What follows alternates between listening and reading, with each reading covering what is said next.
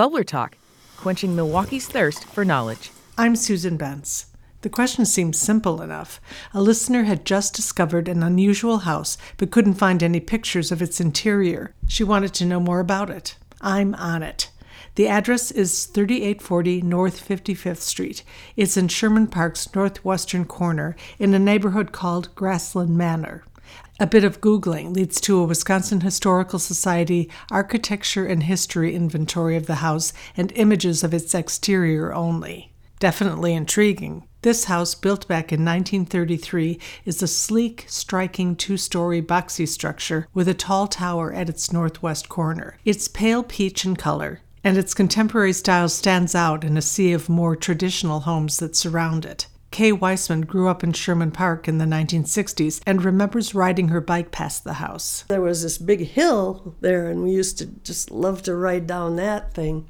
And then we'd see that house and go, wow, is that an elevator in that tower, And so, and then, we never thought much more about it. And then later I find out it's this home show prize-winning house. The structure was designed by Milwaukee architect Henry Philip Plunkett and was built for $10,000. It was crowned Home Show Home of the Milwaukee Board of Realtors' 11th annual show.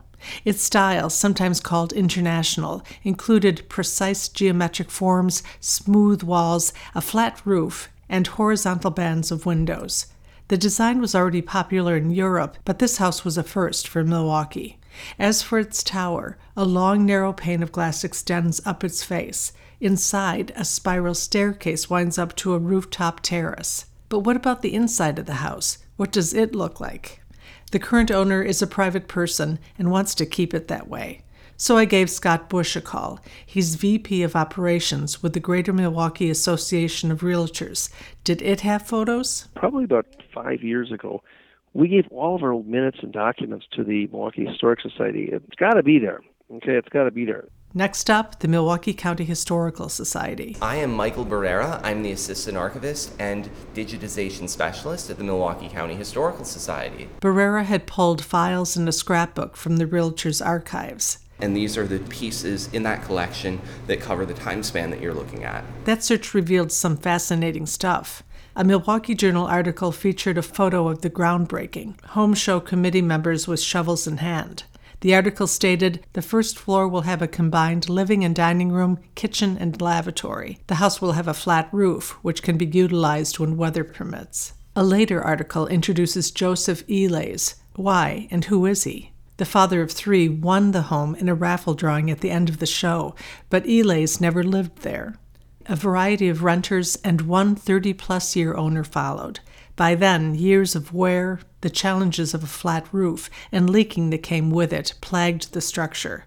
Then in 1990, Rich and Ann Ward bought the house and threw themselves into preserving the renowned international-style home.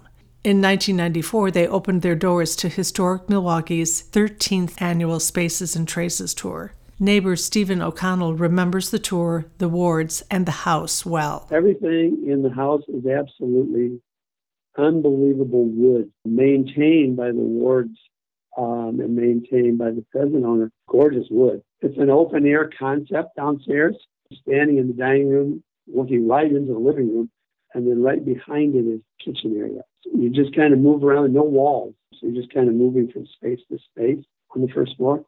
Kind of unusual. Gorgeous house. O'Connell says the original craftsmanship featured a redwood hot tub in the basement. There's all kinds of amenities in the house.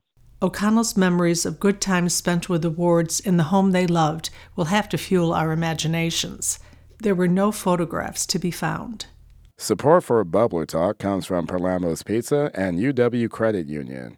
What have you always wanted to know about the Milwaukee area? Visit wuwm.com/bubblertalk to submit your question.